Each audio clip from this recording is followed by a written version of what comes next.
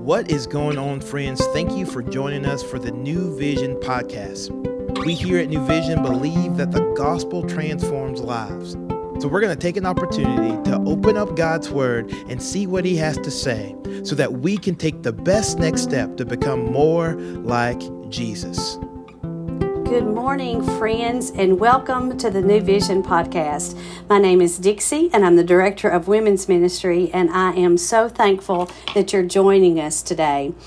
And we're going to continue today reading in 1 Peter. I'm going to begin in chapter 3 of 1 Peter and reading through verses 1 through 7, and I'll be reading from the ESV. Likewise, wives, be subject to your own husbands, so that even if some do not obey the word, they may be won without a word by the conduct of their wives, when they see your respectful and pure conduct. Do not let your adorning be external, the braiding of hair, the putting on of gold jewelry, or the clothing you wear.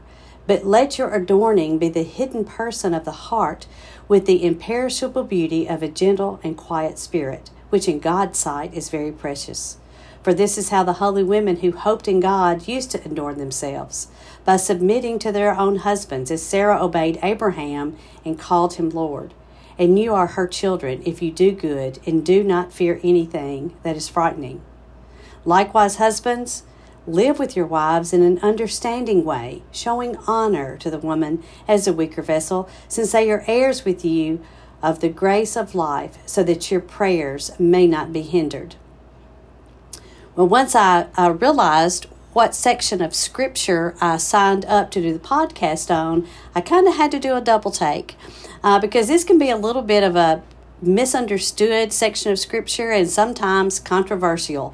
But today, hopefully, we can see something of the bigger picture and see it in context to what we've been reading in 1 Peter.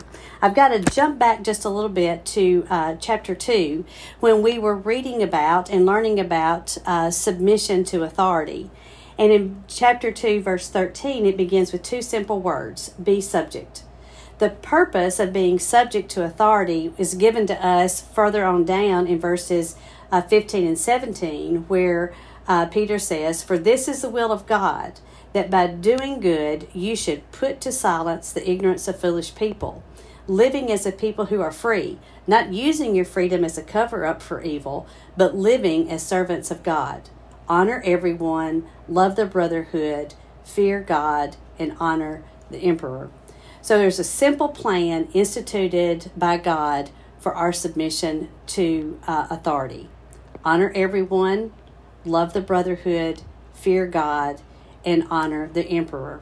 And you know, Jesus modeled this for us.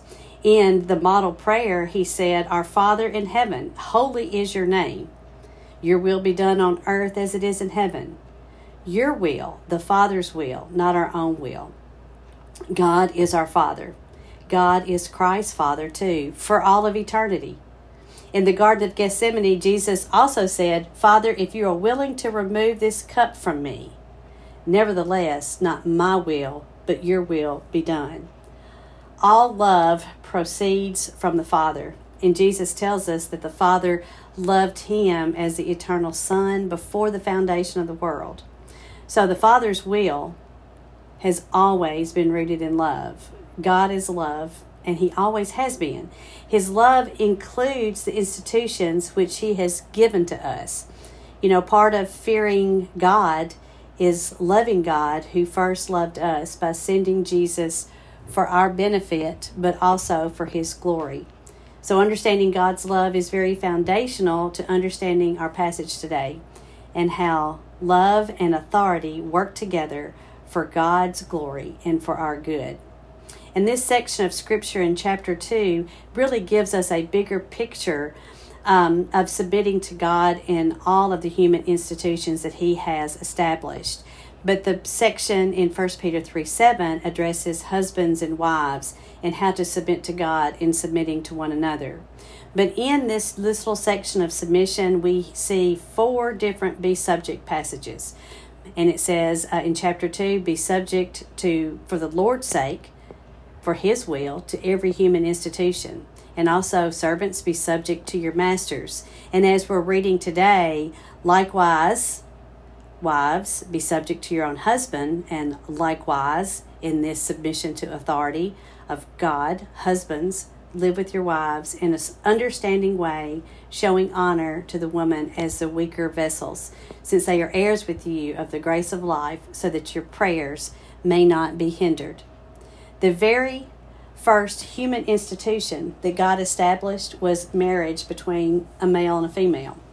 In communicating with himself, God, which is also in this passage called Elohim, or a plural God, said, "Let us make man in our image, after our likeness, and let them have dominion over the fish of the sea, and over the birds of the heavens, and over the livestock, and over all the earth, and over every creeping thing that creeps on the earth." So God created man in his own image. In the image of God, he created him. Male and female, he created them. And God blessed them, and God said to them, "Be fruitful and multiply, and fill the earth, and subdue it, and have dominion." That's from Genesis 1:26 and 28. So the couple was created in the image of God, and that includes the Father and the Son and the Holy Spirit. And each of us has a role to play in God's institution of marriage and family.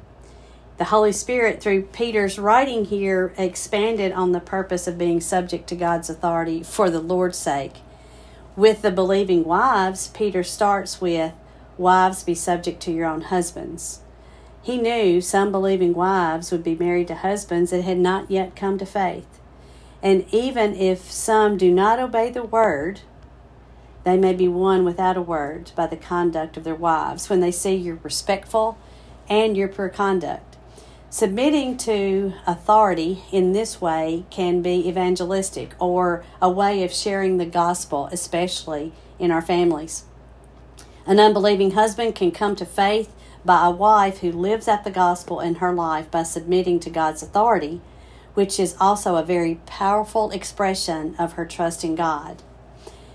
With believing husbands, the use of the word likewise in this scripture is without a doubt indicative of submitting to God in his institution of marriage and family.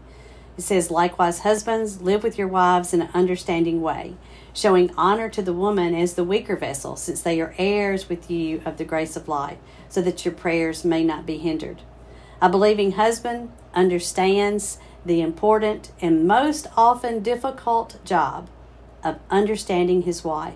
And by doing this, he's more able to demonstrate his love for her far more effectively, to love her as Christ loved the church. Submitting to authority is a testimony to the grace of God and the blessings from God. The Father sent the Son, demonstrating his love for us. The Father and the Son sent the Holy Spirit to us to help us love God and love one another. So God is love, and God has authority and power to extend this love through us as we submit to one another under the authority of God. Well, I hope this has maybe helped you a little bit today in understanding our submission in the role of husbands and wives, and I hope that you'll have a wonderful, great day. Thank you guys for joining us for the New Vision podcast. As always, we hope that you heard a word from the Lord and that you can better walk and reflect Christ in your everyday steps. To find out more information about New Vision, you can go to newvisionlife.com or follow us on Instagram at New Vision Life. Again, we're for you, we love you, and we look forward to seeing you back here on Monday.